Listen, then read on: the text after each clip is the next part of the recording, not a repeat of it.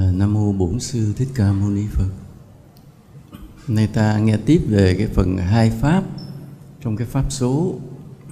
Cái khái niệm hôm nay là cái cặp đoạn kiến và thường kiến. Những cái này nó thuộc về giáo lý cũng hơi chuyên sâu, nên ta nghe ta để ý chút xíu này. Đoạn kiến và thường kiến.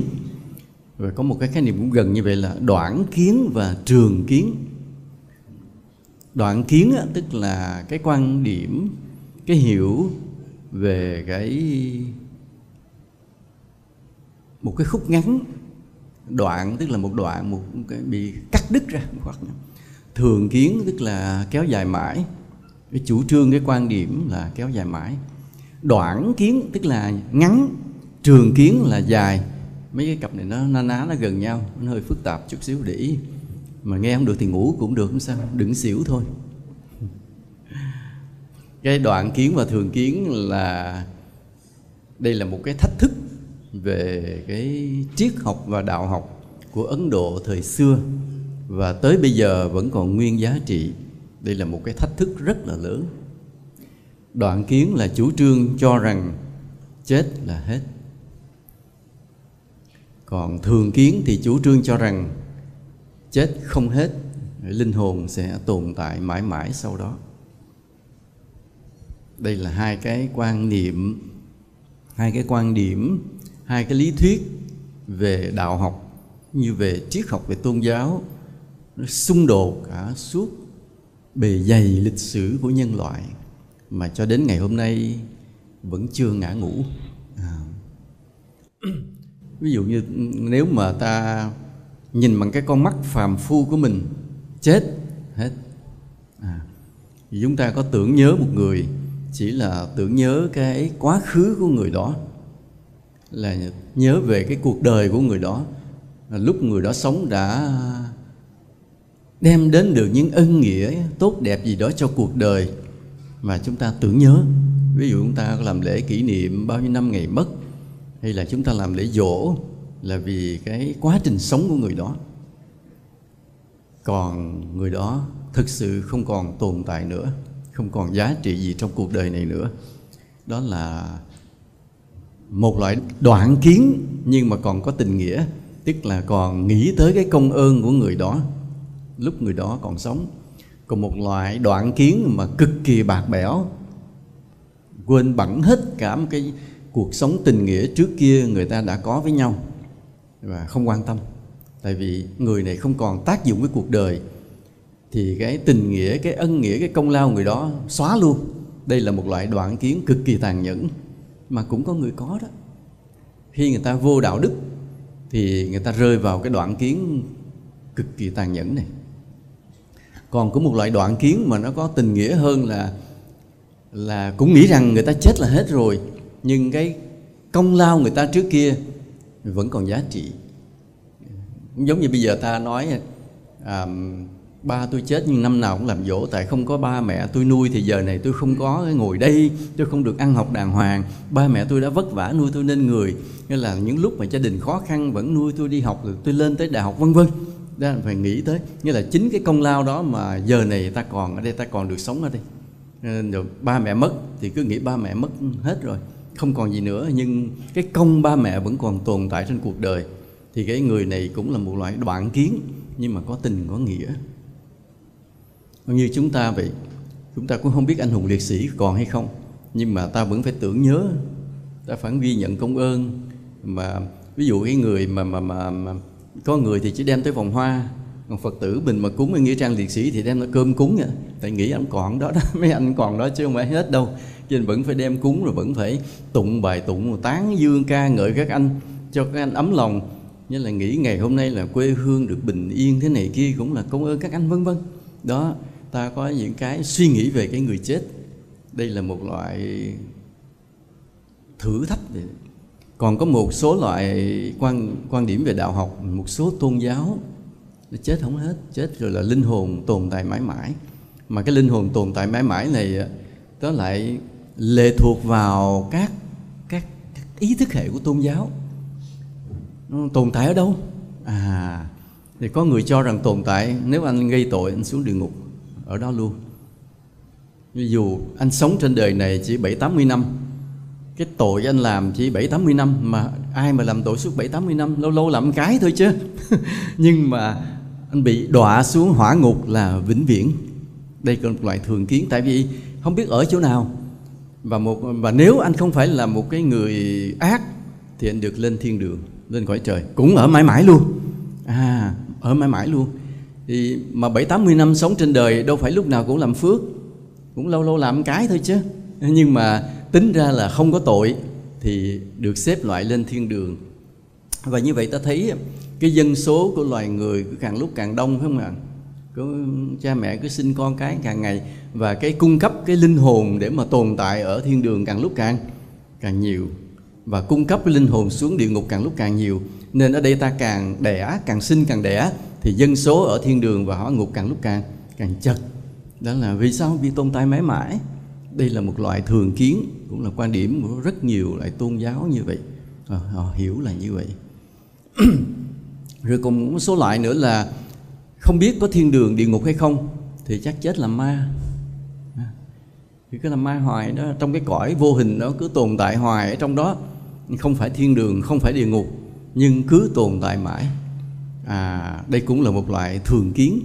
Và hai cái quan niệm này thì Đức Phật đều không đồng ý.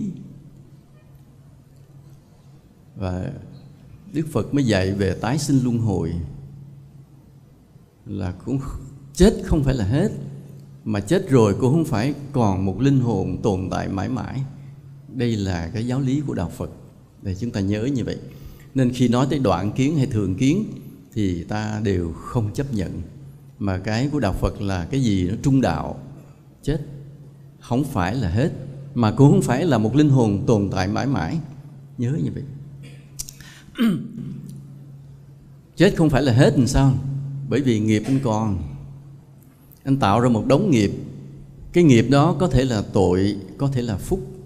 Mà tới ngày giờ anh chết, thực sự anh chưa có nhận cái quả báo. Chưa nhận quả báo. Ví dụ trước đây anh làm nhiều điều tội, mà tòa đâu có xét xử hết đâu. Tòa án đâu có 3 đầu 6 tay biết hết mọi điều anh làm sai lầm đâu. Và nhiều khi người ta còn mua chuộc cơ quan lực lượng thi hành, thực thi luật pháp, cái enforcement. Cho nên là ta luồn lách để thoát được sự xét xử của luật pháp thế gian. Nhưng mà luật nhân quả đâu có tha. Mà mình chết rồi, tội và phúc vẫn còn. Những điều ta đã làm được tốt đẹp cho cuộc đời này, khi ta cứ sống tới khi chết chưa hết. Chết chưa hết. Ví dụ như bây giờ có một người làm phước rất là nhiều, rồi ta cứ nghĩ kiếp sau người này vinh quang. Không chắc đâu. Không chắc đâu. Ví dụ cái người đó làm phước rất là nhiều, rồi kiếp sau nhiều khi cũng không có gì đặc biệt. Nhiều khi chỉ làm ông giáo làng. Là vậy. Nếu mà mình nhìn có con mắt mà nhân quả đó, mình nhìn thấy ông này lúc kiếp này ông làm phước quá chừng, cũng chết tái sinh lại qua đời sau cái làm thầy giáo làng, đi dạy học bình thường trong làng, mặc dù thì cũng đàng hoàng chút, có khi lên tới hiệu trưởng rồi chẳng hạn, nhưng mà không có gì đặc biệt. Mình nói sao lúc kiếp trước ông này ông sống ông làm phước nhiều quá, đi chùa cúng dường bố thí giúp đỡ mọi người, nhưng mà qua đời này ông chỉ làm giáo làng. Vì sao vậy? Bởi vì cái kiếp làm ông giáo làng của ông á, nó được quy định hồi 5 kiếp trước nữa rồi. Trong 5 kiếp trước nó đã sắp rồi. Thành thử cái kiếp gần đây nhất mà ông làm phước, nó chưa thay đổi được cái kiếp ông giáo làng, chưa thay đổi được. Cho nên phải tái sinh làm giáo làng cái đã, rồi đợi rất nhiều nhân duyên khác kết hợp tới 10 kiếp sau ông mới lên làm vua luôn. Những cái điều tốt đẹp mà ông đã làm ở những kiếp trước, kết hợp với thời làm ông giáo làng đi dạy những điều đạo đức, kết hợp nhiều lại tới 10 kiếp sau mới đạt được cái quả báo rất là lớn. Nên ta mà nhìn trong 1-2 kiếp ngắn ta cũng không hiểu hết nhân quả.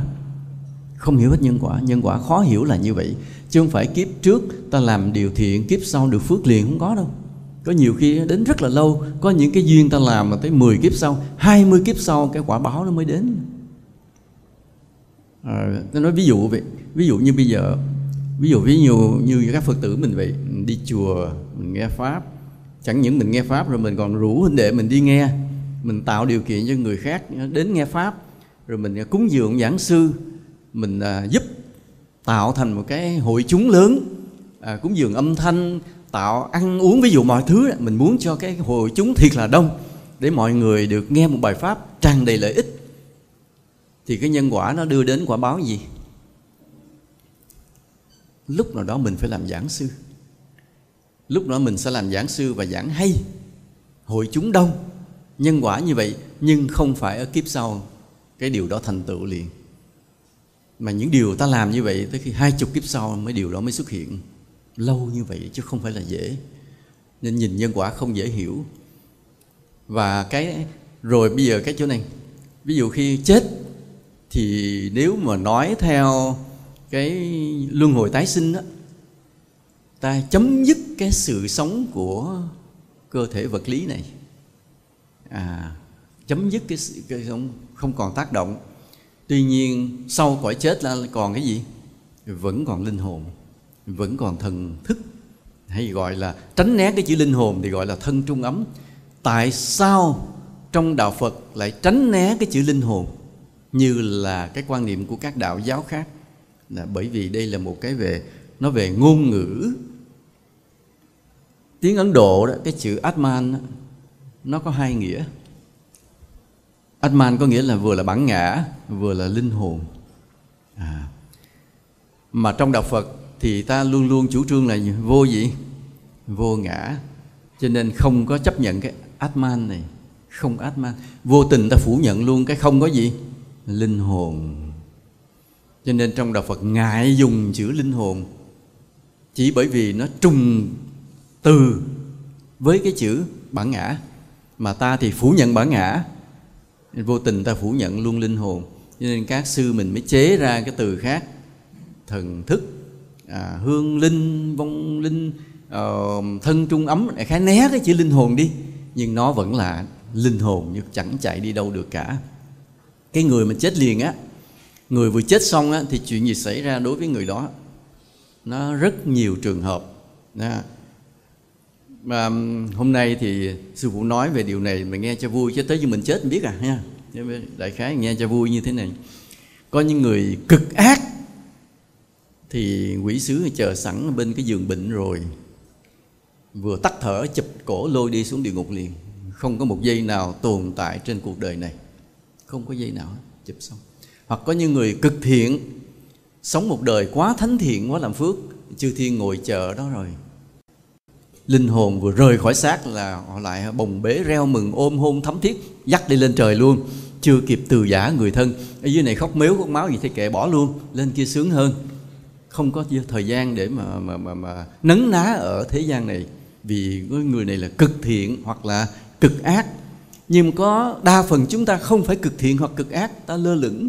Đôi khi cũng làm lỗi một chút, đôi khi cũng làm thiện một chút, ta lơ lửng đó. Nên ta không có cái nghiệp địa ngục, cũng không có nghiệp cõi trời, mà ta có cái nghiệp gì? Kiếp sau. Ta có cái nghiệp phải tái sinh lại làm người, mà cũng không phải đọa súc sinh. Thì cái khoảng thời gian mà không bị rơi xuống địa ngục, không lên cõi trời, mà chưa tái sinh được. Chưa tái sinh. Tại vì đâu sẵn có cha mẹ cho mình nhập thai đâu. Đâu phải dễ. Để muốn nhập thai đâu phải dễ. Vì cha mẹ nó phải phù hợp nhân duyên điều kiện với mình. Ví dụ như cái kiếp sau của mình được định hình là mình phải sinh trong gia đình nhà có 3 chiếc xe hơi, mà nhà đình này có 2 chiếc thì mình không đầu thai vô được. Phải đợi gia đình đủ 3 chiếc, phải đợi mua chiếc nữa rồi mình mới đầu thai vô. Hoặc là cái nhà đó lầu phải 4 tầng rưỡi, 1 tầng trệt rồi 3 tầng kia rồi thêm tầng trệt, phải đủ tiêu chuẩn để nhập thai vô đó. Mà nhà đó mới có 2 tầng mà không có nhập thai vô đó được. Cứ phải, nên chưa nhân duyên phải chờ. Ví dụ như vậy. Rồi do cái phước mình đã làm, thành thử ta tồn tại trong một cái khoảng thời gian chờ đủ duyên cha mẹ. Thì khoảng đó ở đâu? Không địa ngục, không cõi trời, chưa nhập thai. Mà không phải ngạ quỷ, không phải là ma đói này nha. Không phải là ma đói. Tại vì ma đói là không có chỗ ở, vất va vất vưởng đầu đường xó chợ, không ai cho ăn, không ai cúng. gương mặt xấu dần, rồi kiếm cái gì ăn đỡ thì cứ mà ăn. Có nhiều khi đói quá phải tìm phân của mấy đứa con nít mà ăn, con chó mà ăn, con bò mà ăn. Còn ai đổ thức ăn thừa người ta đổ vô trong thùng rác thì bơi thùng rác lên mà ăn. Đó là loại quỷ đói, loại ma đói, gương mặt cực kỳ xấu. Vì kiếp lúc sống không làm gì có phước, mà có bao nhiêu phước hưởng sạch, cứ lo hưởng thụ ăn rồi đi chơi, kiếm cái gì chơi rồi ăn chơi.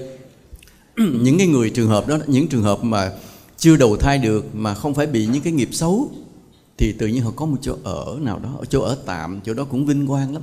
Cái nhà cửa đàng hoàng, có đền thờ, có nơi ăn chốn ở, được ăn uống đầy đủ. Và họ ở đó thời gian cũng lâu ạ. Có khi ở 50 năm, 100 năm, 120 năm, rồi bắt đầu mới có cái gia đình phù hợp với mình. Cái người cha, người mẹ đó có ân nghĩa với mình từ kiếp xưa nào nữa rồi. Đến lúc phù hợp đó rồi ta mới nhập thai vào đó để làm người trở lại. Thì cái chỗ mà linh hồn tồn tại một thời gian mà chưa đầu thai nè, làm cho ta có cái ấn tượng gì? Linh hồn tồn tại mãi mãi. Nó phát sinh ra một cái loại tà kiến là thường kiến. Tại vì sao vậy? Tại trong thời gian mà ta ở chờ đầu thai đó, ta vẫn là con người đó. Đây, cái chỗ này thường kiến. Lúc sống ta tên là Nguyễn Văn A, thì trong suốt cái thời gian ta chưa đầu thai, ta vẫn là Nguyễn Văn A. Cái bản ngã đó không hết. Cái bản ngã của Nguyễn Văn A lúc sống và cái bản ngã của Nguyễn Văn A lúc chết rồi vẫn là một. Chỗ này làm cho ta có quan niệm về thường kiến, linh hồn sẽ tồn tại mãi mãi. Cho nên tại sao mà các ngoại đạo họ xuất hiện thường kiến là vì chỗ này. Tới ngày giỗ cúng là ba con là ông Nguyễn Văn A, mời ba về ăn đây con cháu đồ tề tựu cúng giỗ, thắp nhang lên cái bát nhang bốc cháy liền. Hoặc là cái bàn nhúc nhích nó có những dấu hiệu. Hoặc là lâu lâu ông về ông báo mộng cho con, nói là ba thấy cái thằng út của con nó bữa nay nó đi chơi với đám bạn xấu, con kêu nó về đi nha. Lật đật kêu con út lại. Ông nội hôm ba thấy ông nội nằm mơ thấy ông nội về nói con đi chơi đám bạn xấu, con nghĩ ngay khai ra. Thằng kia sợ quá, run quá, khai thiệt. Thấy rõ ràng là ông ba mình còn tồn tại không, ông nội còn tồn tại không. Ông vẫn theo dõi mà, vẫn theo dõi, ông sắp xếp chuyện gia đình. Và như vậy nó tạo nên một thành cái quan niệm của ngoại đạo là thường kiến, là linh hồn tồn tại mãi mãi. Chết rồi ông vẫn còn canh con cháu mà, ông theo dõi, ông nhắc chuyện này chuyện kia, thấy ông rõ ràng ông tồn tại, nên xuất hiện một loại thường kiến. Ông vẫn còn tồn tại. Nhưng mà chỉ có trong đạo Phật thì mới hiểu rằng đoạn kiến sai, thường kiến sai. Ví dụ cái người mà chết rồi không thấy bóng dáng gì nữa, không thấy tác động gì nữa, tại vì một là người đó xuống địa ngục mất rồi, không bao giờ thấy dấu vết, không bao giờ thấy báo mộng giấc mơ, không thấy dấu hiệu gì cả, hoặc người đó lên cõi trời mất rồi. Và trên đó bận quá, trên đó bận bao nhiêu công việc trên đó, cũng không có thời gian về, cho nên không thấy dấu hiệu và cho rằng chết là hết. Nên tại sao người ta quan niệm về đoạn kiến? Vì người ta cũng suy nghĩ nhiều và người ta bắt gặp những trường hợp chết rồi không còn dấu hiệu gì nữa, không còn tác động gì nữa, nên họ suy nghĩ là đoạn kiến. Tại sao người ta cho là thường kiến? Vì khi chết rồi người ta bắt gặp những cái dấu hiệu linh hồn có trở về thật, có báo mộng, có làm dấu hiệu này điềm kia, nên người ta cho là thường kiến. Và cả hai điều đó đều không phải là chân lý. Chỉ có trong đạo Phật, Phật thấu suốt hết mọi ba cõi sáu đường, Phật mới biết rằng suy nghĩ chết rồi là hết là sai, hoặc là nói rằng linh hồn tồn tại mãi mãi là sai, vì có sự tái sinh. Nhưng mà tuy nhiên cái bản ngã của ta là không phải chết là cái bản ngã đó hết. Ví dụ như bà Nguyễn Thị B chết rồi, cái linh hồn bà vẫn là bà Nguyễn Thị B cho đến khi tái sinh. Khi tái sinh rồi thì toàn bộ cái nhân thân của Nguyễn Thị B bà đó làm sao? Chấm dứt hoàn toàn. Vì qua cái thân phận mới chỉ là cái nghiệp đi theo thôi. Còn cái dấu vết về Nguyễn Thị B là hoàn toàn bị xóa hết. Ngang cái chỗ này, nếu không khéo ta lại đoạn kiến một lần nữa, là cái bản ngã của ta chỉ tồn tại tới khi ta tái sinh. Khi ngang tái sinh rồi là cái bản ngã đó hoàn toàn biến mất. Coi chừng ta bị đoạn kiến một lần nữa. Có hết không? Không. Vì sao? Vì nghiệp còn, nhân quả còn. Nhân quả còn. Ví dụ như bây giờ ví dụ như thầy đây, kiếp này thì tái sinh thì làm thầy tu, mang tên đó, họ đó, gia đình đó, và cái mối liên hệ với kiếp trước cắt đứt hoàn toàn. Ví dụ ở kiếp trước mình có làm cái gì đó thì con cháu mình có thờ phụng, không dính líu gì với mình nữa hết. Tại vì khi tái sinh rồi nó cắt đứt, nhưng nó mang theo cái nghiệp qua tới kiếp này thôi. Còn cái dấu vết của bản ngã cũ ngắt hoàn toàn. Chỗ này không khéo ta bị đoạn kiến một lần nữa. Ví dụ như kiếp trước thầy nhớ là hình như thầy có đi ăn xin. Thì đứng ngoài đường thì ăn xin á, ăn xin rồi qua kiếp này cái nó mất tiêu không còn cái dấu vết của cái ăn xin nữa. Mà kiếp này cũng ăn xin, nhưng mà ăn xin hơi cao cấp chút, thì người ta cho mà người ta cũng hơi nể. Còn hồi kiếp xưa người ta cho mà người ta không nể. Ví dụ vậy, cái này mình hơi upgrade chút, hơi nâng cấp chút xíu vậy. Thì nhưng mà cái bản ngã cũ biến mất hoàn toàn, không còn dấu vết gì nữa. Và bây giờ người ta có ngang, người ta thấy cái này hồi trước ông ăn xin đứng đây thì người ta thắp nhang cho ông, không hề có tác dụng gì luôn. Bị bản ngã nó hoàn toàn biến mất. Tuy nhiên nghiệp vẫn còn. Chính vì nghiệp vẫn còn cho nên đoạn kiến là sai. Nhưng mà vì nó ngắt hết bản ngã cũ. Ví dụ kiếp trước đó là ông ăn mày tên Nguyễn Văn A, ngang khi tái sinh rồi là cái toàn bộ nhân thân của ông ăn mày Nguyễn Văn A hoàn toàn xóa mất luôn. Đây là chỗ rất là tinh tế. Chỗ rất là tinh tế, ta phải hiểu chỗ này chút xíu vậy. Đã qua một cái thân mới rồi. Nhưng mà nó không ngắt hoàn toàn. Bởi vì sao? Vì nghiệp mang theo. Đây là chỗ tinh tế mà đạo Phật mới nhìn ra. Nên Phật không chấp nhận đoạn kiến, cũng không chấp nhận thường kiến là như vậy. Nó có cái sự tương tục giữa những kiếp luân hồi. Mà cái sự tương tục đó có khi rõ và có khi không rõ. Có khi rõ là sao? Chết rồi ông Nguyễn Văn A, linh hồn cũng vẫn là Nguyễn Văn A. Đó là cái tương tục. Nhưng mà khi đầu thai rồi thì toàn bộ cái gì của Nguyễn Văn A xóa sạch biến mất. Nhưng mà không phải mất hoàn toàn, bởi vì còn nghiệp nhớ như vậy. Ta hiểu đây là cái không phải thường kiến mà không phải đoạn kiến. Thì như vậy thấy là ta mà không phải là ta. Ví dụ bây giờ thầy lỡ thầy có nằm mơ hay cái gì, thầy nhớ lại kiếp xưa thầy là ông ăn mày đứng đó, thầy cũng đi ngang góc đường, thầy nhìn chỗ này, hồi kiếp trước mình đứng đây mình ăn xin. Nhưng mà giữa mình hôm nay đứng đây với cái ông ăn mày ngày xưa làm sao? Là một hay là hai? Một hay hai?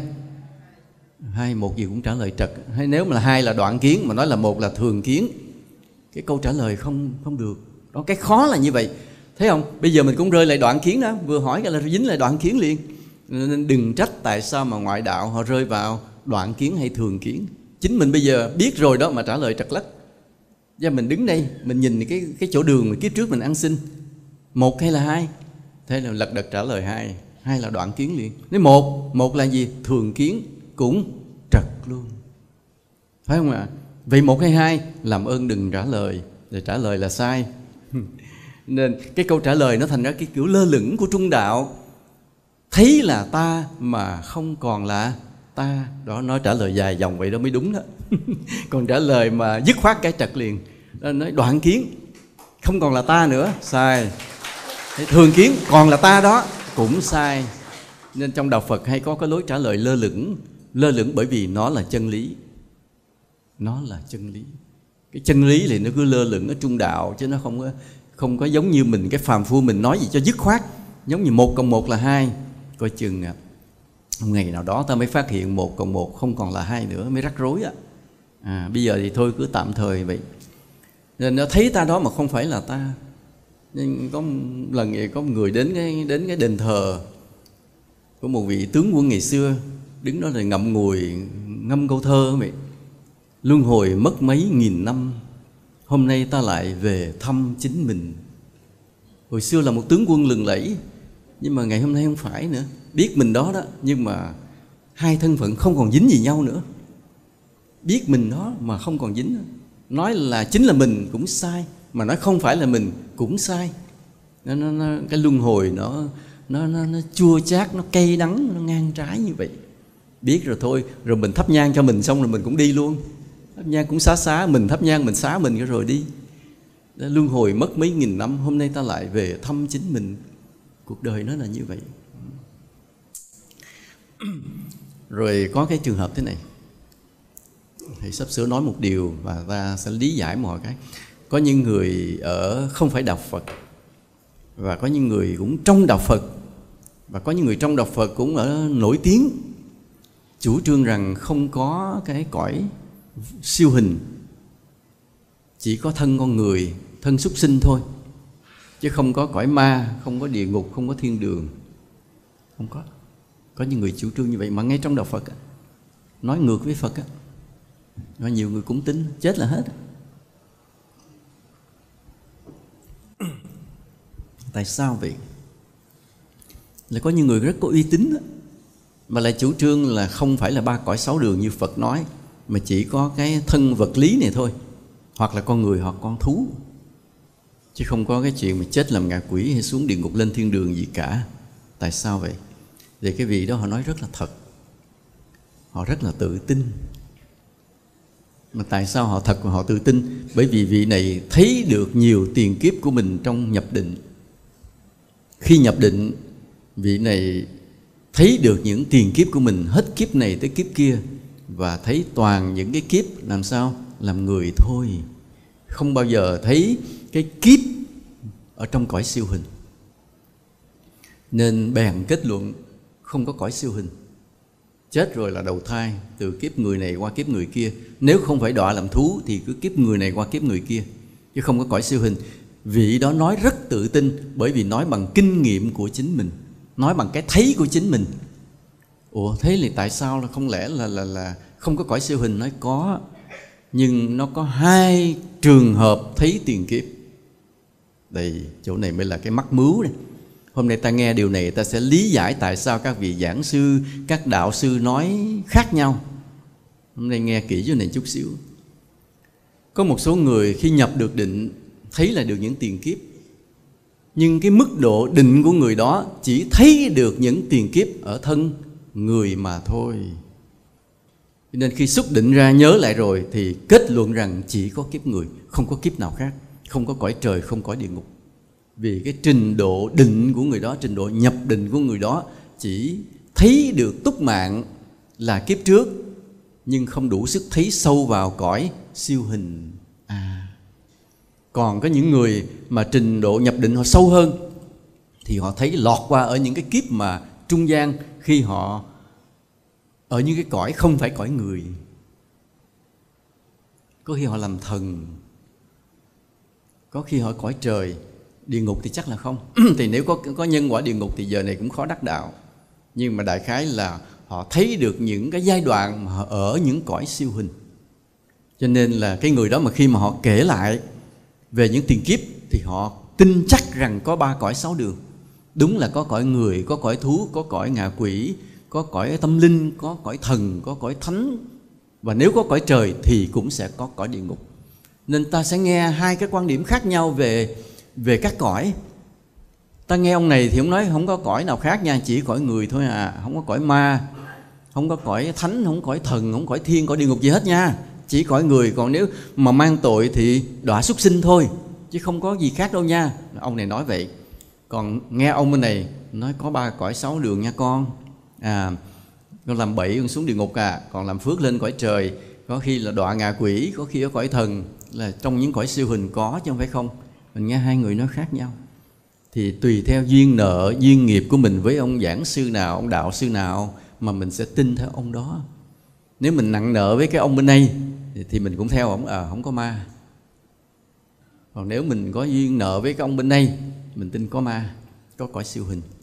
Là lúc này cái chân lý, cái lẽ phải lại lệ thuộc vào cái duyên của mình với ông thầy mình. Nếu mình có duyên với ông thầy đúng, mình sẽ tin được điều đúng. Mình có duyên với ông thầy sai, mình tin điều sai. Nhưng mà giữa 2 ông thầy thì bây giờ mình thấy ông nào đúng? Ông nói có ma, ông nói không có ma, ông nào đúng?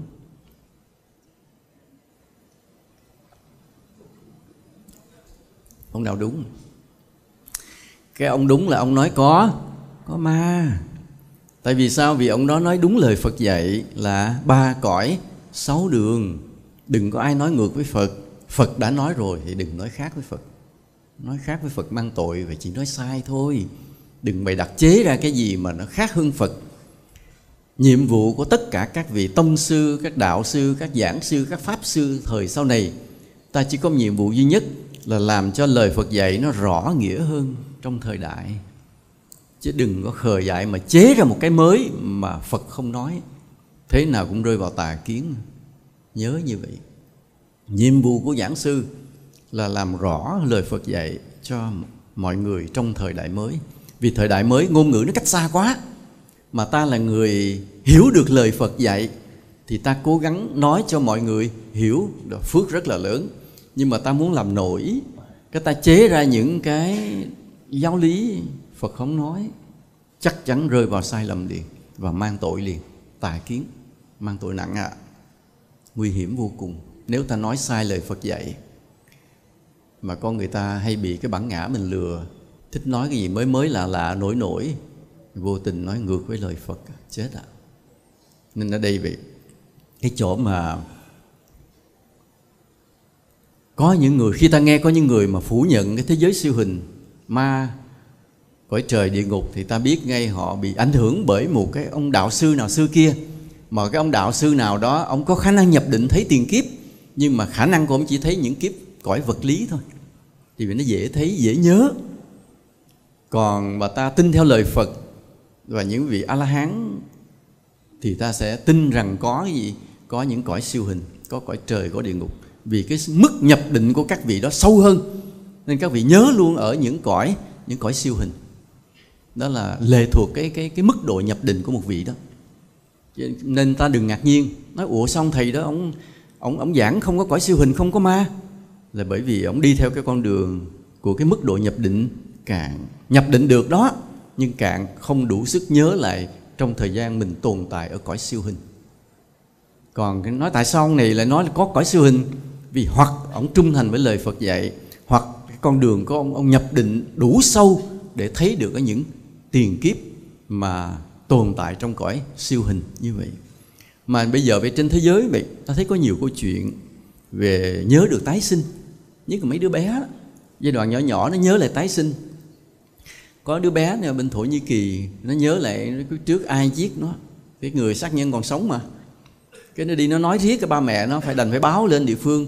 Báo thì đúng là nói thực sự có cái vụ án mạng nó không tìm ra, nhưng mà nhờ đứa bé đó chỉ cái tới đó đào lên được cái xác, đào lên được vũ khí và chấp bắt thủ phạm công nhận liền, thú nhận tội liền. Thì rõ ràng đó là có tái sinh. Hoặc là có đứa bé vậy, nó chết rồi, cái nó kể chuyện khi mà nó nhớ là khi nó chết rồi nó không đầu thai liền, nó ở lẫn quẩn trên ngọn cây. Rồi một lần nó thấy mẹ nó đi ngang, cái nó bám theo nó đi về, rồi nó nhập thai vô đó luôn.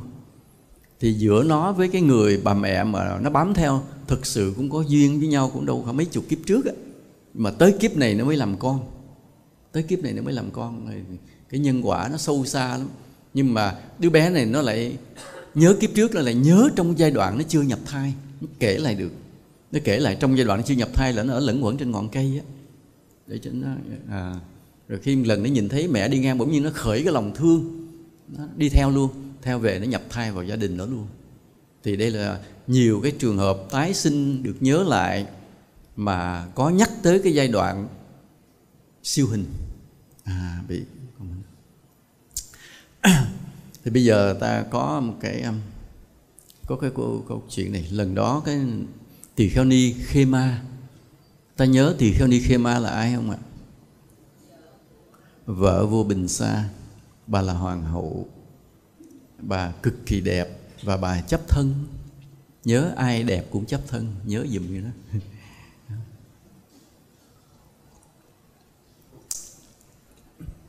Cái người không đẹp mà chấp thân thì nó hơi kỳ, chứ còn người đẹp nào cũng chấp thân. Thầy may mắn không đẹp nên cũng không chấp thân. Rồi bà chấp thân dữ lắm, nên mà bà cứ nghe vua Bình Sa về kể lại những lời dạy của Đức Phật, bà nhột. Đức Phật cứ nói thân này là vô thường, cái nọ bà nhột. Thế bởi khi mà vua Bình Sa rủ bà đi nghe pháp, bà trốn không à. Tại đụng ngay đúng là cái yếu điểm của bà là cái chấp thân. Thì bà đẹp ghê gớm lắm, bà sang trọng, sang quý vô cùng. Cho nên là vợ rủ chồng mà đi nghe pháp mà đi được là ông chồng rất giỏi. Chồng rủ vợ đi nghe pháp mà vợ đi được là vợ rất giỏi. Chứ còn thường là nhiều khi bị lấn cấn đó, như đó là công nó giỏi đó, ông hai ông nó giỏi đó. Cái nhưng một lần đó cái vua Bình Sa ông nói quá đi, Thì không lẽ là vua nói hoài mà mình cứ trốn hoài, thôi đành phải đi đến nghe Phật thuyết pháp. Hôm đó Đức Phật thuyết bằng thần thông luôn. Phật hiện ra một cô gái cực đẹp, đẹp thế gian này không ai đẹp bằng. Rồi đứng ngay bên cạnh Phật đó, từ từ cái cơ thể họ già úa rồi chết, chứ còn bộ xương. Ngay đó bà bừng tỉnh, tại cô đó đẹp hơn bà mà. Đức Phật hiện ra một cô đẹp hơn bà. Và ngay lúc mà bà buông được cái chấp thân, bà chứng A-la-hán tại chỗ liền. Chưa tu một ngày nào. Chứng xong rồi thì còn cái tại sao chưa tu ngày nào mà chỉ xóa được chấp thân mà chứng đạo, thì cái này sau này thì sư phụ sẽ giảng trong một bài thiền khác. Lý do sẽ giải thích lý do. Nhưng hôm nay thì chưa nói. Thì sau đó thì người mà chứng A-la-hán rồi chỉ một trong hai chỗ. Ta nhớ lại, một là phải nhập Niết Bàn, hai là phải xuất gia, chứ không được làm thân cư sĩ. Đó là nguyên tắc. Tại sao có nguyên tắc kỳ lạ vậy? Tại vì cái thân phận A-la-hán cực kỳ tôn quý. Mà nếu mang cái thân phận người cư sĩ, người khác họ nhìn vô họ coi thường. Chỉ cần đưa con mắt nhìn qua một vị A-la-hán mà ta nhìn thờ ơ, đủ ta đọa 100 kiếp. Nên vì vậy buộc phải nhập Niết Bàn để không ai nhìn thấy mình, hoặc là phải mang thân phận xuất gia để mọi người nhìn thấy mình phải có cái sự kính trọng, để người ta không bị đọa. Thì vua Bình Sa cho đi xuất gia, chứ không nghe nói nhập Niết Bàn ông nghĩ là chết. Ông khổ, ông thương vợ mà, vẫn còn thương mà. Ông mới tu Đà Hoàng nên vẫn còn thương yêu dữ lắm. Thì bà trở thành người lãnh đạo ni chúng ở khu vực Trúc Lâm. Nhưng mà bà cũng nhiều khi bà đi lang thang lên tới cái xứ Kosala luôn. Bà cũng đi giáo hóa nhiều lắm. Lần đó bà gặp một người ngoại đạo hỏi bà thì bên kia ngoại đạo họ có hiểu là cái giáo chủ của họ là tồn tại mãi mãi. Nghĩa là những cái vị thần linh tối cao, những vị thần thánh của bên đạo của họ là tồn tại mãi mãi trên cao. Thì bắt đầu hỏi là tôi nghe là cái giáo chủ của bà là đắc đạo, gì đó, giải thoát giác ngộ gì đó. Vì khi ông chết rồi ông có tồn tại giống như mấy ông thần linh của bên tôi hay không?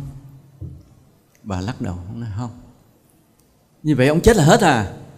Bà nói không. Ông nói sao kỳ vậy? Không tồn tại mà cũng không hết là gì? Tức như vậy là ông là vừa tồn tại mà vừa không tồn tại à? Bà nói cũng không. Hay là vừa không tồn tại vừa không tồn tại? Mấy cái lý luận mình nghe mình cũng muốn điên theo. Bà nói không. Thì ông mới nói bây giờ tôi không biết cái gì để hỏi, vậy tôi phải hiểu làm sao? Thì bà mới trách cái đầu óc phàm phu như ngươi mà muốn hiểu cảnh giới của Như Lai.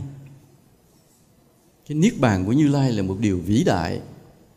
Ngươi dùng bất cứ ngôn ngữ nào đều sai, trừ khi ngươi đắc đạo, ngươi mới hiểu được cảnh giới đó. Và nếu ngươi đắc đạo, ngươi hiểu cảnh giới đó rồi, thì ngươi không hỏi tào lao kiểu là Như Lai chết rồi còn tồn tại hay không tồn tại, hay vừa tồn tại hay vừa không tồn tại. Đó là những ngôn từ hạn hữu của thế gian, không bao giờ bày tỏ được cái vĩ đại của Thế Tôn. Bà nói hay lắm, bà nhà hùng biện dễ sợ lắm, mà trí tuệ vô cùng á. Cái đại khái là như vậy, đại khái là cái câu chuyện như vậy. Nên hôm nay khi ta nói về đoạn kiến, về thường kiến, thì ta nói về cái tái sinh. Ta cũng nói về cái quan niệm sai lầm của những ngoại đạo mà nói rằng chết là hết. Mà trong cái quan niệm chết và hết thì cũng phân ra hai loại người, một loại người tàn nhẫn và một loại người có tình nghĩa. Một loại người tàn nhẫn rồi là phủ nhận công lao của người kia, còn người có tình nghĩa thì vẫn còn nhớ đến công lao người kia. Còn cái người mà thường kiến thì cứ tưởng là có một linh hồn tồn tại mãi. Nhưng mà cái tái sinh của Đức Phật là không phải đoạn kiến, không phải thường kiến, mà ta hiểu là tái sinh. Và nó có hai cái giai đoạn làm cho ta hiểu lầm. Và giai đoạn hiểu lầm thứ nhất là chết là không hết, linh hồn vẫn còn. Đến khi tái sinh là hết, nhưng cũng không hết. Nó vi tế hơn là vẫn còn nghiệp đi theo. Đó, ta hiểu là như vậy.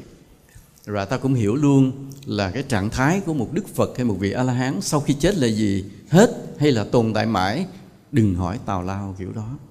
Vì sao? Vì niết bàn của các ngài là vô cùng siêu việt vĩ đại, không có chỗ để cho ta hỏi những cái điều tầm thường như vậy.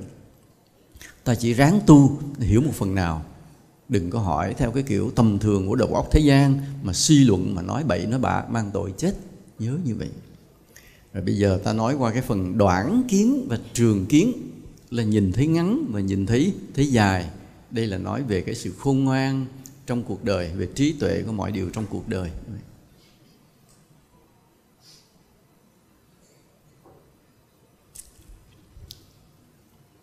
Đoạn kiến có nghĩa là nhìn sự việc, quan sát sự việc, thấy một giai đoạn ngắn rồi kết luận, rút ra một nguyên tắc, một nguyên lý và xem nó như một chân lý. Nhưng mà nhìn con khúc à. Ví dụ thế này, ta gieo cái hạt mầm xuống đất, tưới nước, nó mọc lên cây. Mọc lên cây mình hái trái hái quả, vì một thời gian nó tàn lụi, giống như cây ớt vậy, mấy tháng nó chết. Ta nhìn đó thôi. Thì ta nói rằng sao? Mọi việc trên đời đều có lúc bắt đầu và có lúc chấm dứt. Mình thấy rõ ràng mà, thấy con mắt mình rõ ràng. Đó gọi là nhìn một khúc. Đoạn kiến. Nhưng mà sự thật có phải vậy không? Sự thật phức tạp hơn rất nhiều. Ta nói cái cây bắt đầu lúc nào? Dạ, bắt đầu từ lúc nó tách cái hạt ra, nó nảy mầm đi lên, lúc đó cái cây bắt đầu. Con mắt mình thấy vậy nên mình nói như vậy mà. Và nói như vậy là sai. Đó là lý do mà sau này Ngài Long Thọ, Ngài mới viết cuốn luận, trung luận, hay ta gọi là trung quán luận. Ngài bác cái điều đó. Nên mọi việc trên đời không có cái bắt đầu, không có chấm dứt. Cái bắt đầu của cái này, sự thật, nó là được tích lũy từ nhiều thứ, không đến và không đi. Ngài ví dụ như một cái hạt lúa, khi mà nói là ở trong mọc ra, nếu trong mọc ra thì mổ hạt lúa ra coi có nó trong không? Không thấy. Rồi bây giờ nói nó là do chỗ khác gắn vào, có ai cầm gắn cái cây mầm vào cái hạt lúa không? Cũng không đến và không có đi ra. Ngài lý luận phức tạp lắm, cái bộ trung luận lý luận phức tạp lắm, mà rất là lý thú. Ta mới thấy Ngài Long Thọ cực kỳ giỏi, không phải vừa. Và bác đi cái làm cho ta không có nhìn cái gì mà nhìn một đoạn ngắn. Thấy cái cây mọc lên rồi tàn, và nhìn mọi thứ trong một cái phạm vi ngắn, trong một khoảng thời gian ngắn. Tất cả đều có bắt đầu, đều có chấm dứt. Chỗ này sự thực, thế cái hạt của nó là từ đâu? Nó phải đã có trước đó rồi. Cái hạt không phải đương nhiên mà có. Nó là một kết quả của những cái cây trước đó. Mà ta đã ngắt bỏ cái khái niệm cây trước đó. Ta chỉ dừng ngang ở cái hạt và nói cái cây mới này bắt đầu từ cái hạt. Ta quên mất nó là thành quả của cái cây trước đó. Rồi khi nó tàn ta nói nó hết rồi. Có hết không? Không.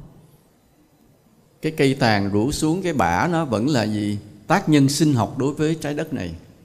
Và những cái quả nó chui vào bụng ta, nó ăn, nó làm cho ta có sức khỏe. Ta làm bao nhiêu, ta quậy bao nhiêu chuyện trên đời, đi hát karaoke đồ tùm lum là nhờ ta ăn nó, ta có sức á. Như vậy chứ đâu có hết đâu. Rồi bây giờ ta thấy ta đổ nước vào trong cái nồi, ta nấu nó sôi một lát, cái ta quên cái nó cạn luôn. Thế là ta nói làm sao?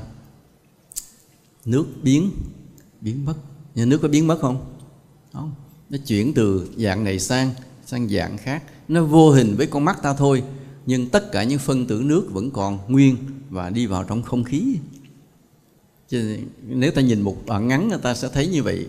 Nhưng người có trí tuệ thì phải nhìn trước đó và nhìn sau đó rất là xa, và nhìn cả những cái mắt mình không thấy, và phải nhìn bằng trí tuệ chứ không phải nhìn bằng cái hình ảnh mà con mắt nhận được. Phải nhìn bằng trí tuệ. Và cái nhìn bằng trí tuệ này chính là cái mà khoa học đang tiến bộ để cung cấp cho loài người những kiến thức đó. Sóng điện từ ta không thấy, nhưng mà nếu không có nó là nãy giờ thì không nói chuyện được. Cái micro không dây này toàn là phát sóng nè. Điện thoại di động ta là phát sóng nè, vân vân. Nó khoa học có cái hay là cho ta cái trí tuệ để hiểu mọi điều, để ta không còn bị lừa bởi cái hạn chế của con mắt nữa. Con mắt ta nhìn thấy mọi điều rất là nhỏ, rất là ít, rất là giới hạn. Nhưng trí tuệ sẽ mở ra cho ta rất nhiều cái chân lý lớn hơn. Rồi bây giờ có mấy cái khóa học làm giàu. Ở đây có ai đi học làm mấy cái khóa học làm giàu chưa cả? Có ai không? Có ai giơ tay lên coi. Mình muốn làm giàu. Muốn làm giàu quá không biết làm sao, cái nghe người ta bắt có cái lớp học làm giàu, cái mình đi học. Thì cái ông đó ông nói quá chừng, ông giảng đủ thứ làm giàu. Rồi mình mới hỏi cái ông mà dạy làm giàu đó, ông giàu chưa? Thì ông đang ở nhà thuê, và cái áo ông đứng lên ông mặc để ông giảng thì áo ông mượn, và cái bill tháng tới chưa có tiền trả, nhưng ông vẫn đứng lên ông dạy cái lớp mà học làm giàu. Nhưng ta học xong cái lớp làm giàu rồi ta cũng giống ổng, cũng đi ở nhà thuê, muốn có xuất hiện đâu đi thuê cái áo mặc vô để đi làm việc, đi ăn đám cưới, đi mượn áo đi ăn đám cưới. Rồi nên nói là, thì lúc mà ông dạy làm giàu đó, ông dạy nhiều cái lắm. Trong đó có đại khái là cố gắng, là ý chí, là siêng năng, ráng làm riết thì sẽ giàu. Cứ ráng siêng năng rồi sẽ giàu. Có không? Ở đây bao nhiêu người siêng năng mà vẫn chưa giàu? Rất nhiều người trong chúng ta ngồi đây rất siêng năng, rất chịu khó mà vẫn không giàu. Cho nên cái siêng năng rồi giàu đó là nhìn một khúc ngắn của một vài người có may mắn trong cuộc đời. Rất nhiều người họ thiếu cái may mắn này, rất cố gắng mà vẫn không giàu. Giống như thầy rất cố gắng mà vẫn nghèo. Đó, nó như vậy thôi. Tại sao vậy? Nghe nói thầy nghèo cái vỗ tay mừng là sao vậy? Tôi đau khổ quá, tôi nghèo tôi đau khổ, mấy người vỗ tay.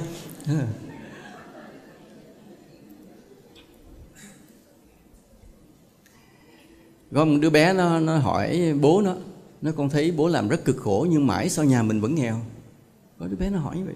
Tại nó bắt đầu nó có ý thức hiểu biết, nó dòm thấy ông này ông cũng đi làm, bố mình cũng đi làm, nhưng ông kia ông có xe hơi, nhà ông mua sắm đồ rồi. Còn bố mình cũng đi làm siêng năng mà kiết xe cà tàng, rồi mỗi lần xin tiền đóng tiền học, rồi bố rất là đâm chiêu khổ sở. Bố ngạc nhiên rồi tại sao vậy? Tại vì còn yếu tố gì kèm bên cái siêng năng? Cái may mắn, cái phước. Rồi cái phước không được nói tới thì mấy cái ông mà giảng cái bài mà dạy làm giàu không bao giờ ông nói tới điều đó. Cho nên ổng cũng sao? Ông cũng không bao giờ giàu, mặc dù ông dạy làm giàu thì dạy tào lao không đúng cách. Rồi bây giờ vậy, có người bị bệnh tiểu đường thì nói là tại ăn cơm nhiều bệnh tiểu đường, ăn nhiều rồi bệnh tiểu đường. Có nhiều người ăn rất nhiều vẫn sao? Không tiểu đường. Thì gặp nhiều người đó, tuổi cũng lớn nhưng mà nhỏ, xấp xỉ 50, cũng ăn sời sợ luôn vậy đó. Hết tô này tới tô kia, người cứ phình bự ra.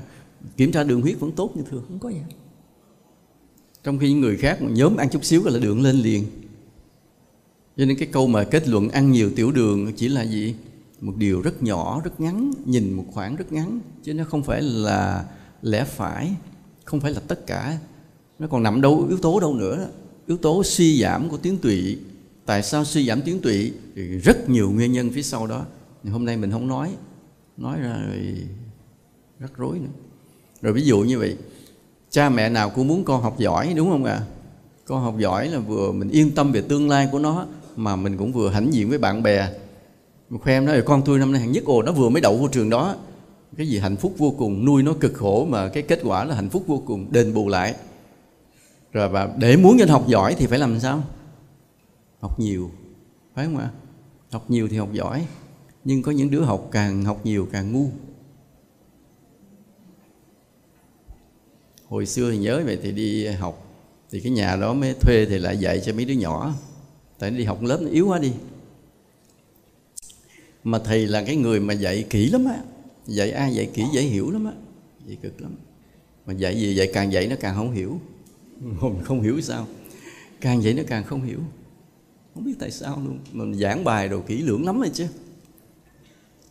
Càng dạy nó càng không hiểu sao. Nó cứ đờ ra hoài riết, nghĩ dạy luôn không dạy nữa. Nên mới hiểu một điều là học nhiều không phải là làm mình giỏi. Học nhiều là một điều kiện thôi. Chứ nó còn cái điều kiện khác nữa. Điều kiện gì bí mật nữa. Chứ nó không phải là ráng học nhiều. Mà nhiều khi học nhiều quá nó khờ, nó ngu luôn á. Nói thấy thấy thằng đó nó siêng học chưa, cái này nó được giải thưởng. Ta nhìn một khúc đó thôi ta kết luận là học nhiều thì phải học thì sẽ được giỏi. Không phải. Có người học nhiều cũng vẫn không giỏi. Vậy cái học giỏi nằm ở chỗ nào?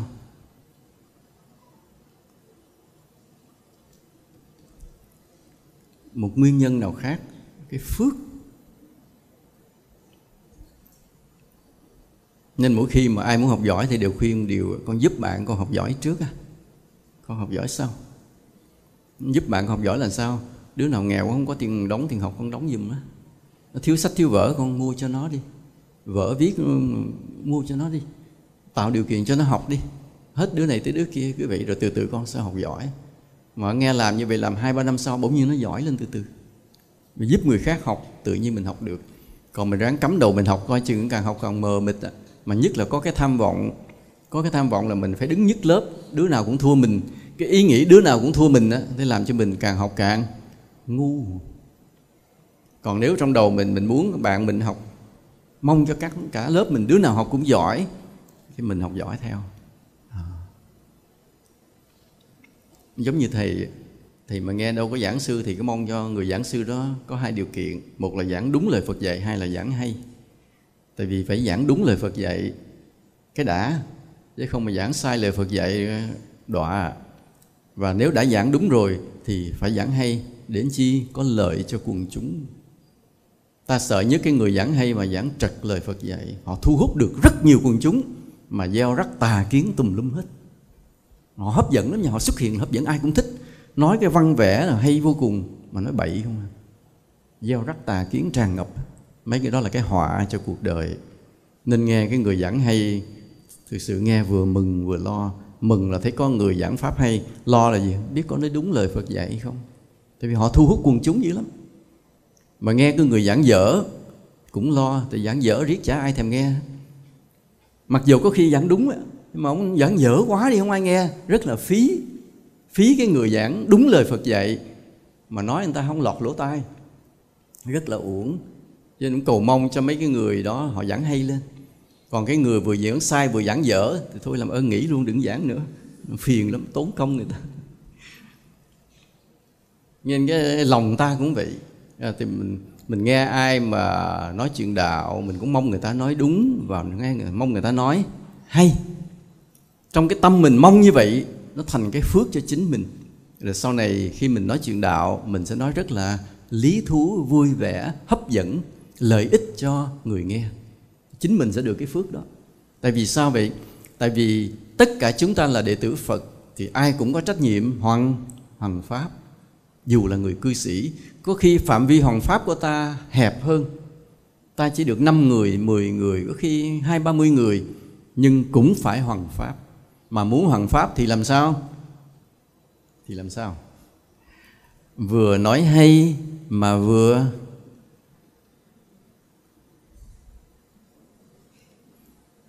cư xử tử tế nha, để thể hiện cái đạo đức của mình chứ. Chứ còn nói hay không rồi không giúp ai điều gì hết thì người ta không tin cái đạo lý mình nói ra. Mình nói hay nhưng phải tử tế, người ta mới tin cái điều mình nói. Là như vậy, đó là trách nhiệm của người Phật tử hoằng pháp. Rồi ví dụ như ta đọc một cái câu chuyện thiền, ta thấy như Ngài Vân Môn gặp Ngài Trần Tôn Túc vô hỏi đạo. Hỏi rồi Ngài Trần Tôn Túc cứ đuổi ra khỏi cửa. Một lần cứ ấm ức quá, cái xô cửa vô để mà hỏi cái đạo lý. Thì Ngài Trần Tôn Túc cũng không trả lời, mà ông đóng cái cửa một cái rầm, gãy cái chân. Ngay đó đại ngộ luôn, thành thiền sư. Nhưng mà từ đó thì Ngài đi cà nhắc suốt đời. Nhưng mà nhờ cái đau thấu xương đó Ngài ngộ đạo. Thì ta hiểu làm sao? Muốn cho người nào ngộ đạo, ta phải đánh người đó què chân. Ta nhìn thấy đó mà.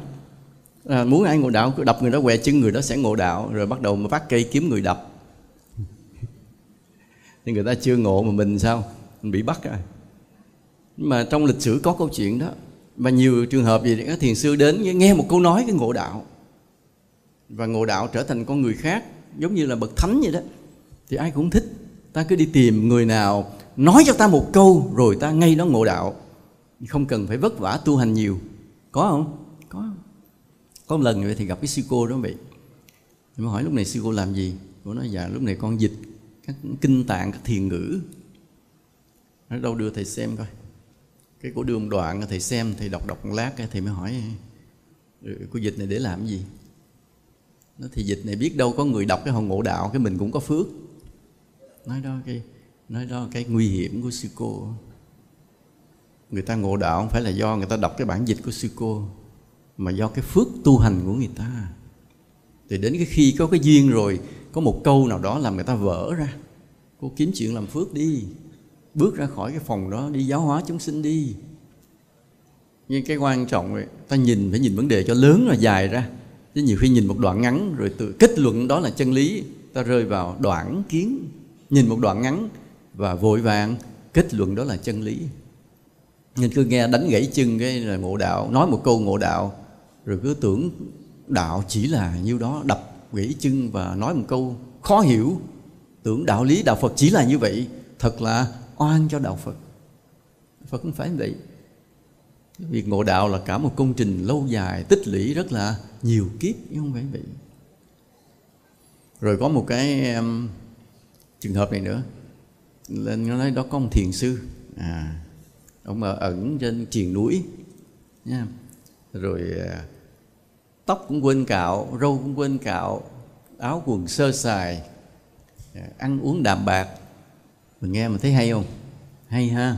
Hay. Người nào mà sống đơn sơ đạm bạc như vậy thấy cái nhân cách cao thượng chứ. Mình thì còn phải xe xua, nhiều nhu cầu, mình phải quần áo đẹp, đời sống phải tiện nghi. Mà nghe một bậc hiền sĩ, một bậc ẩn sĩ ở trên rừng, ở núi, sống với rau rừng, gạo thóc sơ sài, mặt không cần đẹp, ăn không cần ngon, hình tướng không cần trau chuốt, nể quá đi chứ. Cái mình lên mình học đạo. Lên cái mình hỏi: thưa thầy, con phải làm sao để là đắc đạo?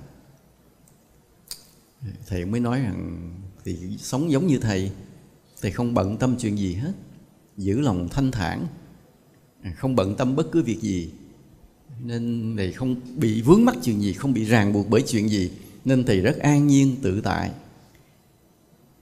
Mình nghe câu đó xong rồi về mình mới nói với vợ mình, với con mình, rồi ba phải đi tìm một con đường chân lý đạo cao, không còn bận tâm gì được, phải sống một đời an nhiên tự tại. Thôi mẹ con tự lo, mình xách gói mình đi. Đúng không? Đúng không? Sao mà sai? Không bận tâm là ngộ đạo, sao mà sai? Nói sai dừng mang tội à. Nè. Trong khi mình đang là chủ gia đình ha, là cái trụ cột kinh tế nhà, đi rồi vợ con đói liền. Nhưng mà mình là tự tại an nhiên. Ổng thì được, ổng có căn kiếp tu hành ở đâu đó, đời này ổng được cái phước là tâm ổng vào định, và ổng cũng nhìn cái tâm ổng không bận gì hết, thì ổng được cái ngộ đạo, và ổng đem đó ổng truyền cho bao nhiêu người. Trong khi cái thực sự của cái đạo, để ta được đừng bận tâm, thì cái nhân quả nó là gì?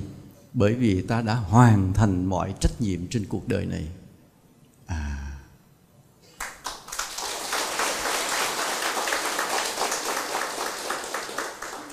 Như thầy vậy. Như thầy leo lên giường nằm ngủ, thì sực nhớ có một chuyện hôm đó nằm chưa xong, thì dù là nửa đêm phải ngồi dậy làm xong rồi mới quay trở lại giường nằm ngủ. Vì một cái đoạn mình viết đó, lên giường sực nhớ cái vài từ này có thể gây hiểu lầm, ngồi dậy mở máy ra sửa liền, rồi mới leo ngủ, không để ngày mai, vì ngày mai có khi nhiều việc quá là mình quên. Vì vậy cái giấc ngủ nó sẽ ngon, vì mình hoàn thành trách nhiệm của mình. Cũng vậy. Rồi bây giờ thấy đứa con nó có cái lỗi, mình không bận tâm, coi vì chứ cái lỗi của nó nằm trong tâm của mình đó, làm cho mình không bao giờ được yên tâm. Kêu nó lại dậy, sửa cho nó cho hết lỗi cái đã, mình mới bắt đầu có thể yên tâm. Cho nên yên tâm thôi, chưa phải vào định.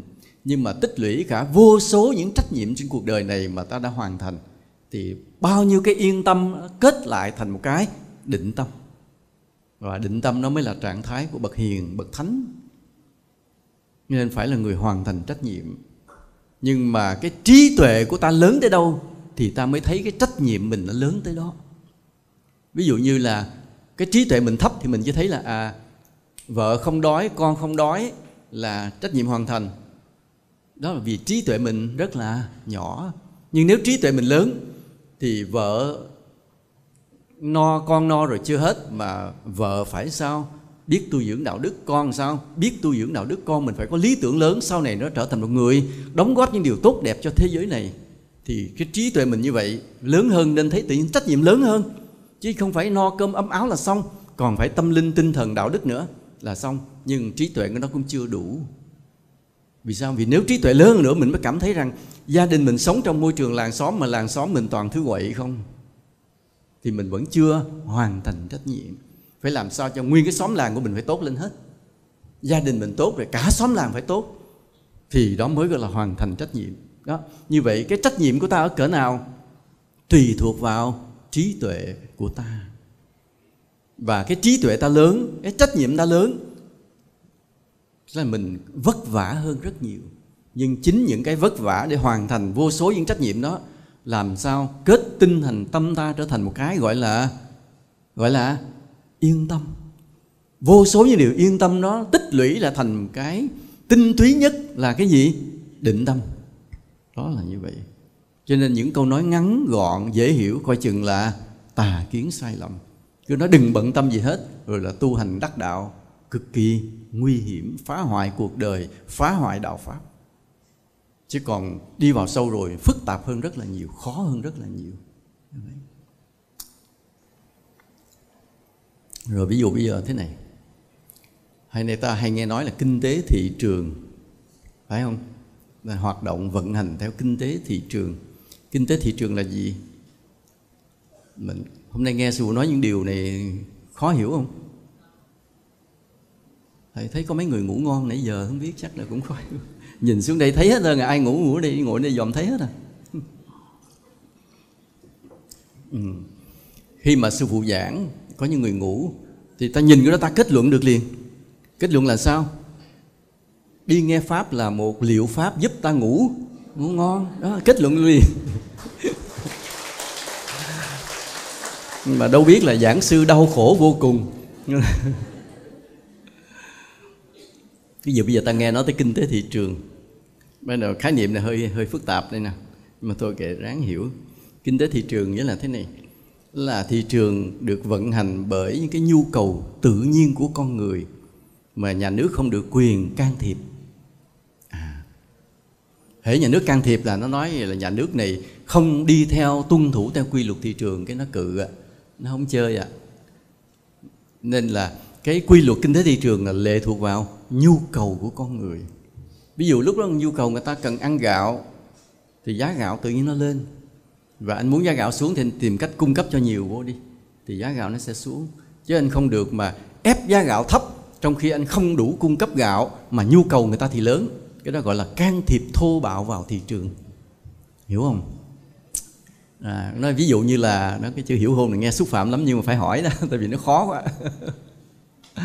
Hoặc là ví dụ thế này, bỗng nhiên rất nhiều người có nhu cầu nhuộm tóc vàng, hai cái đầu con cũng vàng đó. Ví dụ rất nhiều người như vậy, anh thử cái giá thuốc nhuộm, công thợ nhuộm nó tăng lên tự nhiên, và anh không được can thiệp, không được là ép cái giá nhuộm tóc thấp xuống, không được cấm người ta đi nhuộm, vì là nhu cầu của thị trường, là nhu cầu nó chi phối mọi điều.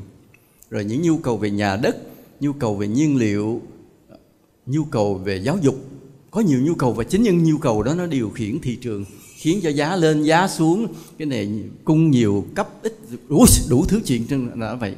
Và người ta tin rằng một cái thị trường, một cái nền kinh tế thị trường, một nền kinh tế lệ thuộc vào nhu cầu là một nền kinh tế cởi mở, sống động, công bằng của nhà kinh tế học. Đúng không ạ? Thì cả thế giới vậy đang đi theo nó đó. Có đúng không ạ? Mấy cái tào lao đó, giống như cái nhu cầu hát karaoke đó, rồi nhu cầu đi du lịch chơi bời đó.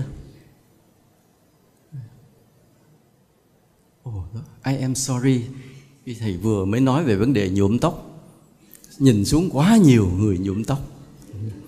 là cái nhu cầu nhuộm tóc quá nhiều nha, dòm cái kìa. Đó, ngoài sợ đẹp ghê đấy chứ, đẹp thôi, I'm sorry, đẹp ghê, tóc vàng đẹp quá thôi nha, không có nói nữa.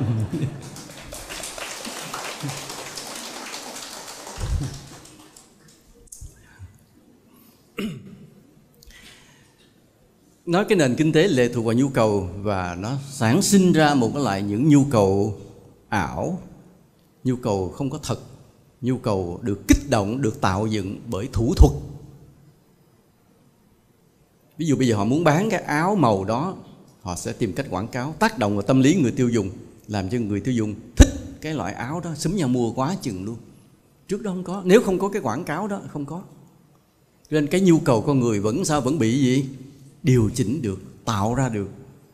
Nên khi một nền kinh tế lệ thuộc vào nhu cầu của người tiêu dùng, mà cái nhu cầu đó không phải khách quan, nhu cầu đó không phải tự nhiên, nhu cầu đó không phải thiết yếu, nhu cầu đó có thể là ảo, có thể bị tạo nên bởi nhiều thủ thuật, thì nền kinh tế đó có vững không ạ? Không. Nhưng mà cả thế giới đang chạy theo cái đòi kinh tế thị trường. Nhưng mà ta nhìn ở một khoảng ngắn, hễ cứ người tiêu dùng nhiều, nền kinh tế đó phát triển, người ta mua nhiều mà.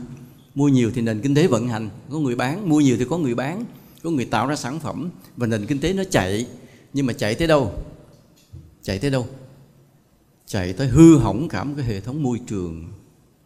Bởi vì chạy đua để cung cấp sản phẩm cho cái nhu cầu đó, cho đến khi nó tàn phá cái nguồn gốc, cái tài nguyên của trái đất hết luôn. Phía sau là một sự tàn phá môi trường kinh khủng. Bởi vì có những nhu cầu không chính đáng. Và thực sự ta rất cần cái sự can thiệp của nhà nước. Ta cần can thiệp của những nhà đạo đức, điều chỉnh nhu cầu của con người trong cái chính đáng mà thôi, để giữ cái thế giới này bền vững. Nhưng mà hễ can thiệp vô cái nó nói kinh tế phi thị trường. Hoặc là thế này, ta nói là mặt trời mọc ở bên phía đông và sau hết một ngày sẽ lặn xuống phía tây, mắt mình thấy mà. Cho tới một ngày mà khi ngành thiên văn phát triển rồi mới phát hiện ra là không phải, mặt trời không có mọc lặn hết trơn, mà do trái đất mình tự xoay quanh chính mình. Chứ mặt trời không có mọc không lặn gì trơn á, trái đất mình tự xoay. Con mắt mình đã lừa mình, cho đến khi có trí tuệ ta mới thấy không phải. Cái mình thấy là ngược lại hoàn toàn với sự thật. Dễ sợ như vậy. Nhưng mà ta nhìn bằng con mắt một cách ngắn thì thấy mặt trời mọc và lặn. Nhưng nhìn vào trí tuệ không phải, bị ngược lại hẳn. Cũng giống như thế giới bây giờ về cái nhà khoa học thiên văn ấy, dòm thấy các thiên hà rời xa nhau, lật đật kết luận là ngày xưa nó ở một chỗ với nhau, mà ở một chỗ rồi nó rời xa nhau, có nghĩa là hồi xưa có một vụ nổ cái bùm, cái này là vật chất rời xa ra và tạo thành các thiên hà. Sau này sẽ có một lúc mà cả các nhà khoa học thiên văn sẽ phải xin lỗi cả thế giới này vì đưa ra cái thuyết Big Bang. Vũ trụ bắt đầu từ một vụ nổ. Có thể là trong thế kỷ này hoặc thế kỷ sau, khoa học phải phủ nhận cái thuyết Big Bang.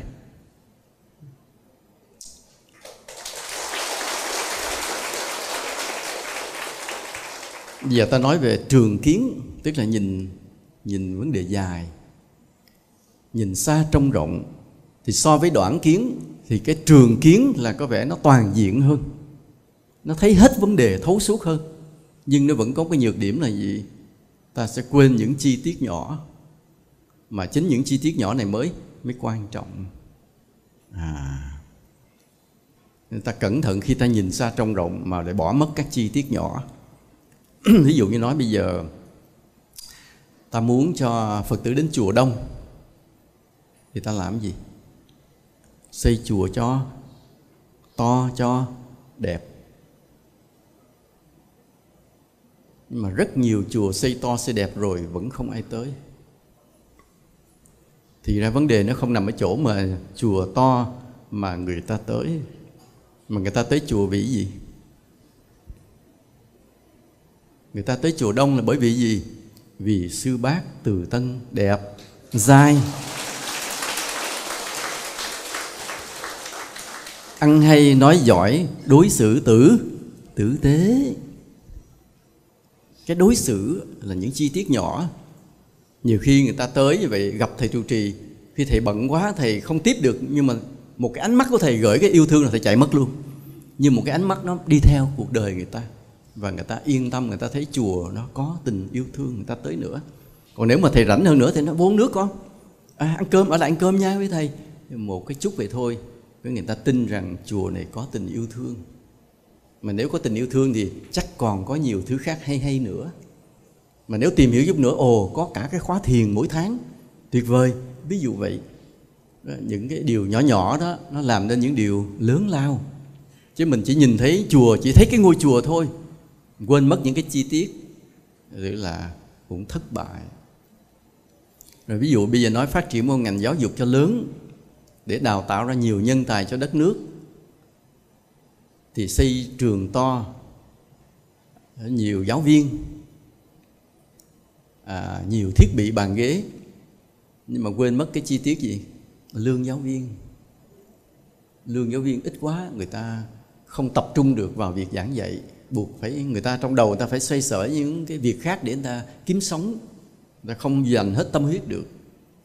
Nên nhìn lớn mà không nhìn thấy nhỏ cũng là một điều thất bại. Rồi ví dụ trong một tập thể muốn vững mạnh thì cái gì? Vai trò của người lãnh đạo để yêu thương người dưới của mình, yếu tố đó quan trọng vô cùng, chứ không phải là tổ chức đâu. Cái tổ chức cũng chỉ là một phần thôi, mà chính cái đạo lý, cái đạo đức, cái sự đối xử với nhau mới tạo thành cái đoàn kết nội bộ, tạo thành cái sức mạnh của tập thể. Hoặc là chúng ta có những mơ ước cao vời. Hỏi gì nữa, con làm gì? Con muốn thay đổi thế giới này. Mấy đứa nhỏ bây giờ nó hay nói câu đó lắm: I want to change the world. Muốn thay đổi thế giới này.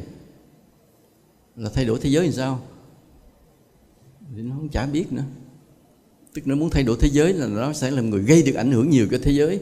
Ví dụ như Bill Gates cho cái hãng Microsoft mà ít nhất là cái phần mềm Windows, đúng là làm thay đổi thế giới. Thế giới ai cũng lệ thuộc vào phần mềm Windows. Tất cả các laptop, máy tính thì dùng Windows rất là nhiều vì nó tiện quá đi.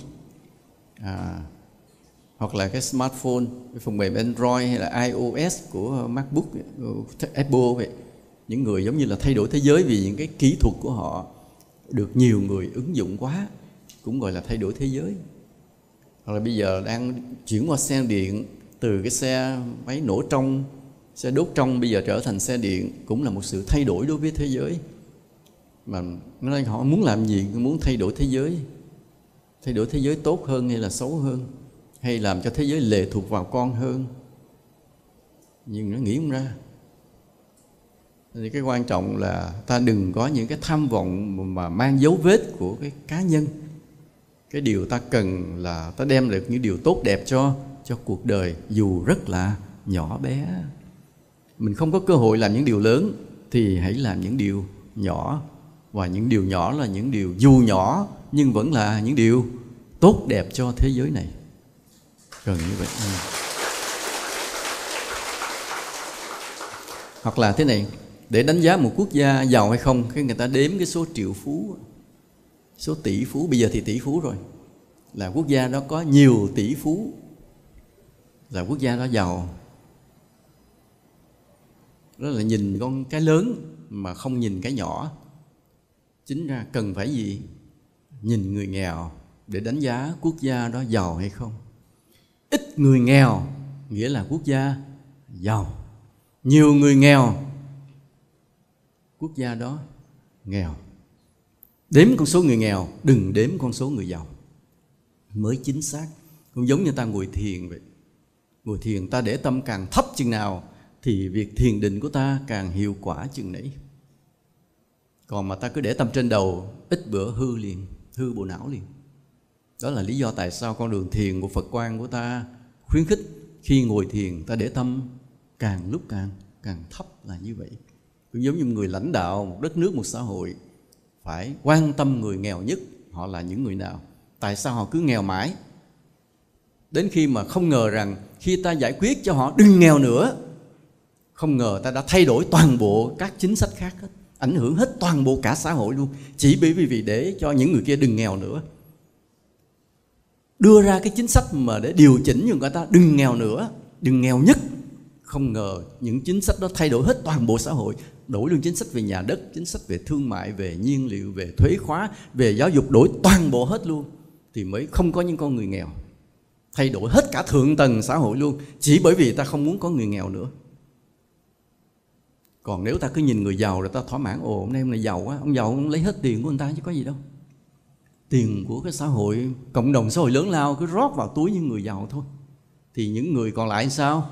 Càng lúc càng ít tiền dần, ít tiền dần. Nên khi ta nghe thế giới xuất hiện nhiều triệu phú, nhiều tỷ phú, thì ta cũng sẽ thấy rất nhiều người vô gia cư, những người thất nghiệp lang thang trên đường. Ta nói cái này một chút xíu nữa thôi.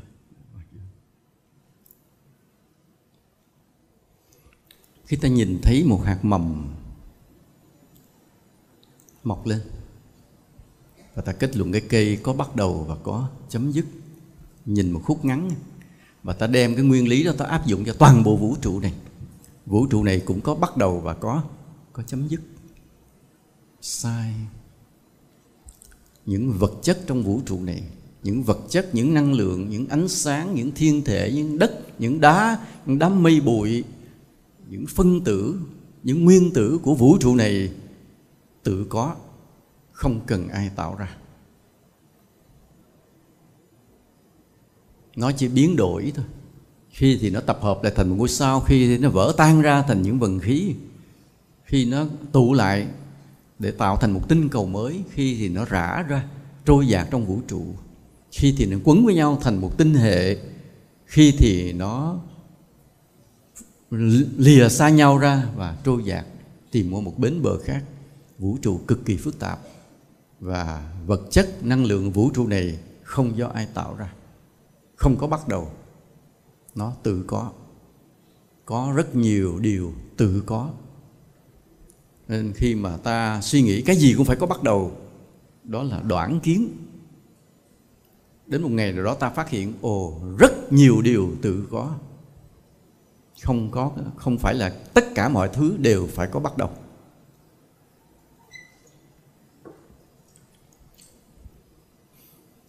Nói ví dụ như vậy, chàng trai nhắn tin, hồi xưa thì viết thư, bây giờ viết thư xưa rồi, giờ nhắn tin, bấm xin điện thoại rồi nhắn tin. Tình yêu của chúng ta bắt đầu từ ngày anh vừa mới gặp em ở nơi cổng chùa. Ví dụ ở vô chùa mà yêu là không được ạ. Nhưng mà ví dụ vậy đi. Nhưng mà có phải vậy không? Không, nó có đâu kiếp trước rồi. Nó có đâu kiếp trước chứ không phải mới đó. Gặp bao nhiêu người không mê đi, gặp đúng người mê, vì nó đã có cái duyên nợ từ những kiếp trước.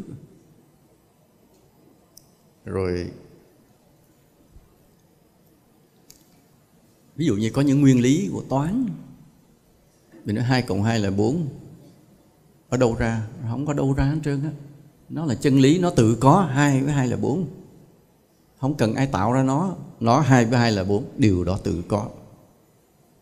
Rồi nói luật nhân quả, ai tạo ra luật nhân quả? Không ai tạo ra, luật nhân quả tự có.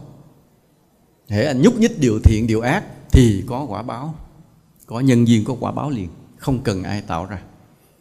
Từ đây về sau chúng ta sẽ bắt đầu làm quen với cái khái niệm một số điều tự có trong cuộc đời này, trong vũ trụ này, trong đạo học, trong triết học. Bắt đầu ta sẽ mở cái thế giới này, gợi ý lại cho thế giới lại nha, rất nhiều điều tự có. Và hiểu như vậy để mà sống, mà tu, mà làm việc là như vậy.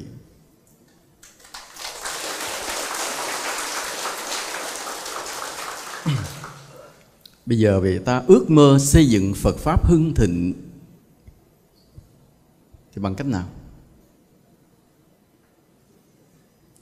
Ta muốn cho ngôi nhà Phật Pháp hưng thịnh thì cái ngôi nhà phải tích lũy bằng từng viên gạch. Mỗi người chúng ta là một viên gạch xây dựng Phật Pháp. Nếu viên gạch của ta mục thì tòa nhà Phật Pháp sẽ có nguy cơ sụp đổ. Mỗi người chúng ta là một viên gạch chắc, cứng, bền vững thì ngôi nhà Phật Pháp sẽ bền vững theo. Mà mỗi người chúng ta là một viên gạch chắc, cứng, bền vững nghĩa là gì? Nghĩa là đạo tâm của chúng ta kiên cường, không lung lay. Sự tu hành của chúng ta là chuẩn mực, đúng đắn. Và mỗi người ai cũng thấy cái trách nhiệm của mình trong việc xây dựng Phật Pháp. Thế còn cái xi măng để nối từng viên gạch lại với nhau là gì? Là đạo lý, là những người hoằng pháp, là chư tăng, là những việc làm từ thiện, tử tế, là lòng từ bi yêu thương, kết nối mọi người với nhau lại. Đó là sự tổng hợp của vô số điều tốt đẹp của mỗi người chúng ta.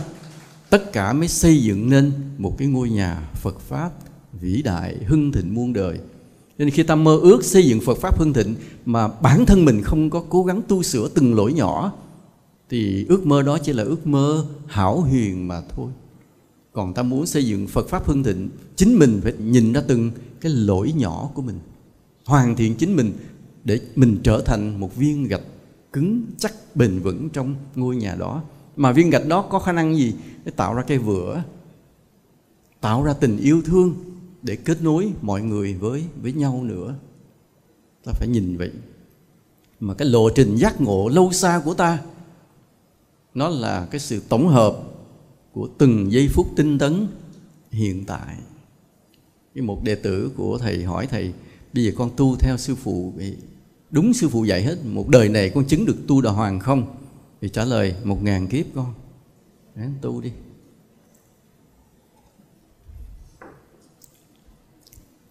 Đừng nghĩ tới thời gian, mà chỉ nghĩ ta đúng hay là sai. Đúng rồi ta yên tâm quên thời gian liền. Còn hễ còn nghĩ tới thời gian vì ta còn sai cái chỗ nào đó. Tu đúng rồi bỗng nhiên quên thời gian. Bao lâu cũng được, miễn mình đúng, từng giờ từng phút mình đúng. Cái sự tích lũy của từng giây phút đúng tạo thành cái đạo quả của tương lai là như vậy. Thôi nghỉ đi nha. Thôi cảm ơn quý vị đã lắng nghe nha. Hẹn gặp lại.